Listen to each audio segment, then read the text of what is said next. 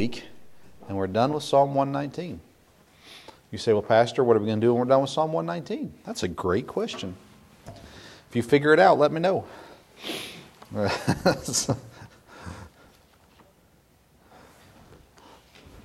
Psalm 119.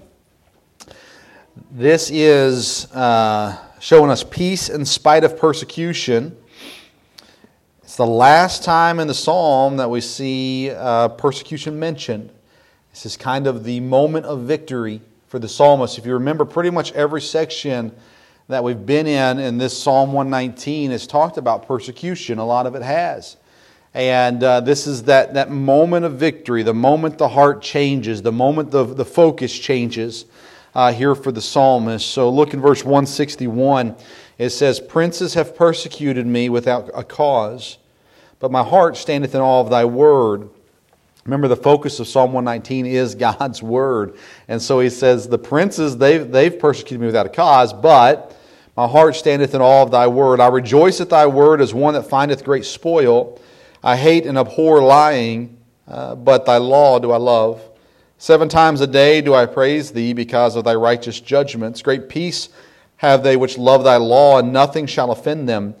Lord, I have hoped for thy salvation and done thy commandments. My soul hath kept thy testimonies, and I love them exceedingly.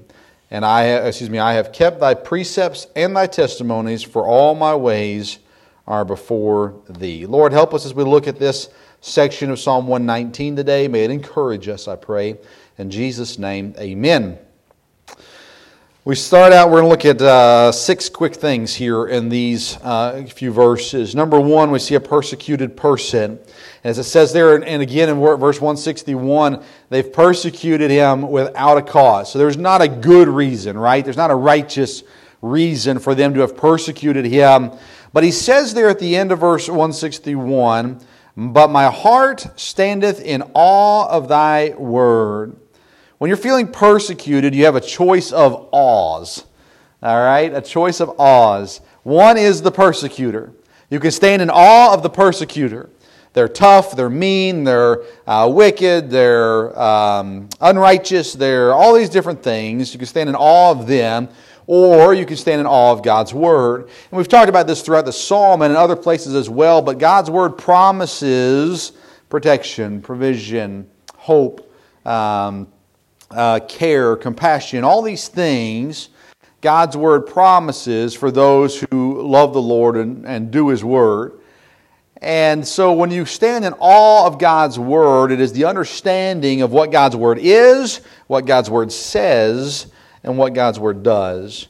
And we see here that he chose to stand in awe of God's Word versus standing in awe of the princes who persecute him. Number 2, we see the praising person. In verse 162, we see kind of what he discovered. He says, "I rejoice at thy word as one that findeth great spoil." And we've seen it described this way before as well, but we see that he values God's word. The value that he placed on God's word and what God had said, therefore brings him great joy. He rejoices in God's word as one that findeth great spoil. We don't go treasure hunting like they did back in the day, but it's the idea of discovering the treasure, how much joy you would have. You ever seen a cartoon or a movie or a TV show where they discover a treasure and they open it up and there's all these shiny coins and they run their hands through it like the duck, I'm talking DuckTales, and he's throwing the coins up in the air and he's swimming through the money and all these kind of things. He's rejoicing over finding this great treasure. And here the psalmist says, my joy is in God's word, the same as much as someone who finds joy in finding great spoil or great treasure. I saw this example given. How would you respond if you got a Bible as a present? How would you value that? You know, there are times you open up a present on your birthday or Christmas, and have you ever opened up a present that didn't bring you great joy? One where you open it up and you go, "Oh, thanks." Have you seen the video of the folks over in Asia, different places receiving Bibles, and they open up the box, or they open up a suitcase and it's just full of Bibles, and they're just screaming and reaching for one and passing them back, and everybody's ecstatic about it. In America, we've become so dull to the great value the Bible holds. And the reality is God's Word is a treasure. We should value it. And so the psalmist here, he does value it, and therefore he's a praising person. But not only did he discover how valuable God's Word is, he also tells us what he hated. In verse 163, I hate and abhor lying, but thy law do I love. Lying here is in reference to false religion, falsehood around religion. So he's saying, I hate lying. He's not to say that God obviously hates all lying, but the psalmist here is referring to the lying about religion and that falsehood in religion. Do you believe in absolute truth? God's Word is absolute truth. There's nothing in it that's false. It's funny, I love talking about absolute truth because in college I gave one of my tutors the hardest time playing devil's advocate about absolute truth. Oh man, I probably should email her and apologize. I knew it was messing with her head, so I just went round and round with her, and it was really mean. But she thought I was the worst person in the world. But anyways, God's Word is absolute truth. You know, there's a lot of times with false religions, because we're trying not to be mean, we try to find the positives in them. So if we're talking with someone who believes something that's not right, that's not biblical, sometimes we're trying to not hurt their feelings. And so we kind of like, well, you know, it's not all bad that they do this and whatever, you know, kind of a thing. But the reality is there's either truth or there's lies. And we have to be careful. If it's a lie, then it's a lie. It's just plain and simple. So we present truth. And here the psalmist says, and it's given to us by inspiration of God, he says, I abhor and I hate lying, but your word, which is pure truth, do I love. I love truth. So it's a praising person. And what did he do with all that? Verse 164, he says, 7 times a day do I praise thee because of thy righteous judgment. What does he mean here? It's continual praise. 7 times. It's meaning continual praise. How many times do you praise God? Every meal? Lord, thank you for this meal, for this food. All right, so that's 1, 2, or 3 times a day, depending on how often you're eating a meal. How often do you praise God? The standard is probably 3 times a day, minimum, right? The psalmist here says 7 times, or continually, I'm praising the Lord. Now think about that. How often do you praise God? A praising person.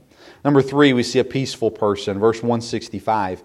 He says, great peace have they which love thy law, and nothing shall offend them. The idea of offend here is to make stumble. So nothing in God's Word will cause you to stumble. Great peace have they which love thy law. It's a wonderful thing to love God's Word. It goes back to the value of God's Word, but loving God's Word would also be following God's Word, right? If you love me, keep my commandments. He was asked by a disciple on the beach, Christ was, and he says, feed my sheep. It all falls into the same categories. It is presenting truth, it is following truth, it is loving truth. And when you love the Word of God, when you love the words of God, then nothing will offend you, nothing will cause you to stumble. It becomes very peaceful because of what God's Word can provide. In the most chaotic moments in life, God's Word can bring peace. It's as the Psalm tells us, the Lord is my shepherd, I shall not want. He maketh me to lie down in green pastures. He leadeth me beside the still waters. It is a calming guidance of God, and you get it through His Word. Number 4, we see the patient person, verse 166. Lord, I have hoped for thy loving salvation. I have hoped for thy salvation and done thy commandments. The patient person is patiently obedient. When we have to obey without knowing the end result. My kids got smart to this pretty early in life. If you go do this, I'll give you a reward. Early on in life, it was boom, they were gone. Man, they were doing it. Then later in life, they go, what's the reward? Right? If you go do this, I'll give you a reward. What's the reward? Is it worth doing? Right? You've been there. Is it worth doing? It's like if my boss came to me and said, Vince, if you go do this, I'll give you a reward. I'm not going to go, yes, sir, and run off and do it. I'm going to go, wait a second, what's the reward? Is it a high five? Because I ain't doing it for a high five. My boss likes the hug. Now, I ain't doing it for that, I promise you. A patient person is patiently obedient. God says do, and I say, yes, Lord, without knowing what the ultimate reward will be, but knowing there will be a reward. And he says, I've hoped for thy salvation. Right? We talked about the trials of the psalmist here coming through, and different things have happened, but he has hoped in his salvation, the Lord's salvation, and in doing so, he has obeyed his commandments, patiently obedient. Number 5, we see a passionate person. Verse number 167. My soul hath kept thy testimonies, and I love them exceedingly. It's important to understand what he's saying here. I love them exceedingly. I really, really love them. It's not that I like them, it's that I love them. You understand, it's funny, I think that the original language is more descriptive than our English language is. And we see it here, and they spell it out for us in English, that he loves them exceedingly. But is this a great abundance of love, this passion here that is there. I've kept, my soul hath kept thy testimonies, and I love them exceedingly. A lot of Christians like God's Word. Sadly, not a lot of Christians love God's Word. And the psalmist here, he was so dependent on what God had said and what God was saying, that's where all his hope, all his confidence lied. And he was passionate about what God had said. When those were going after him and beating him down and trying to damage his faith, his hope lied in God's Word because he loved God's Word exceedingly. He loved the promises that God had made. He loved the history of God's goodness. He loved the hope that was there in God. Don't like God's Word, love God's Word, be passionate about it. And then lastly, we see the perfect person in 168. I have kept thy precepts and thy testimonies, for all my ways are before thee. He could stand before God and he could say, not only do I say that I've done right, everything that I've done is before you. You can say that I've done right. There is that great satisfaction, that fulfillment, that the life that he was living, not to say that he was without sin, but to understand that he could stand before God confident that he was obedient to God. A lot of us would be able to stand before God and say, God, man, and 90% of my life, I'm obedient. Maybe some would say 99% of my life. Maybe some would say 75% of my life. Maybe some would say 50% of my life. But a lot of times, at least in the people that I've met and in me, you can stand and you can say, I'm a pretty good person. But if I had to actually put it up there before God and say, God, show me where I'm wrong, a lot of times I wouldn't need God to show me. There are those throughout history who have been able to stand before God and say, God, if there is any wickedness in me, just show it to me and I'll get it right. But they couldn't find their own wickedness in a good way. They lived a pure life. They lived a good life. They were so obedient to God that there were times where they didn't even realize they had sin in their life. But they still went to God and said, God, if you can show it to me, I'll get it right. John Rice, I read in a book of his once that he was preaching a revival. He was an evangelist. He was preaching revival services, and there just was nothing happening. And a lot of his revival meetings, there would be a lot of movement in the invitation, people being saved, and people getting right with God, and those kinds of things. And there was one where there just was nothing happening. And he said, God, I don't know why this is.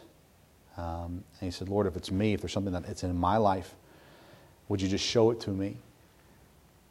And he said he took out a piece of paper and started writing the things that God was revealing to him. And he had to turn the paper over and keep writing.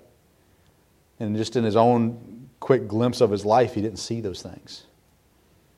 Now, I don't know if we would say we'd fill up a whole piece of paper or whatever it may be, but a lot of times we're not even confident enough to go to God and say, God, I don't have any sin in my life. If I do, just show it to me.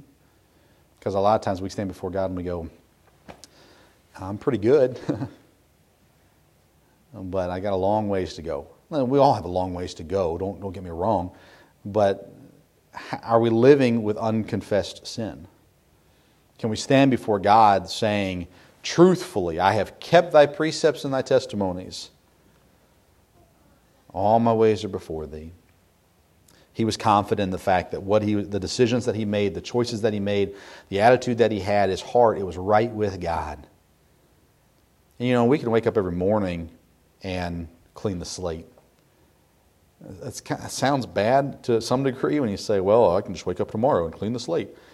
That's not what I mean by it, but we can live. I can't change what I did yesterday, but I can determine what I'm going to do from this moment forward.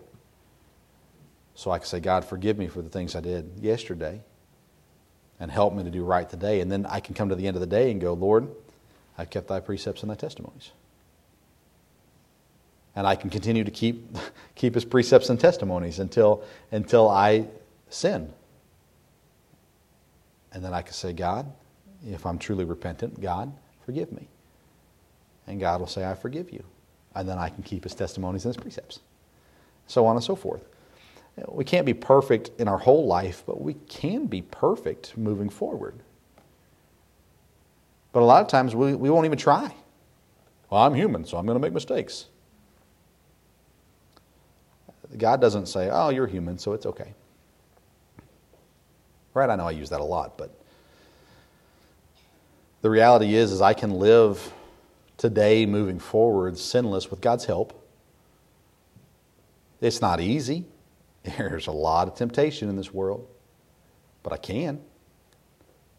And this psalmist was confident in the fact that when he stood before God on this day, when he prayed this to God, he could stand before God and say, I'm right with you.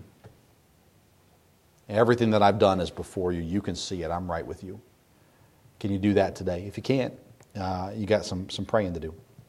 You got some conversation with God to have. Because you can. You can be at that point where you can stand before God and say, I'm living obediently to you. I'm following you. I'm doing what you desire for me to do. All your ways are before him. He knows what you do. Whether you put them there or not, God knows. But I encourage you to live a life where you can stand boldly before God. In parentheses, perfect. In front of him. And allow God to bless your life through it. One more week of Psalm 119.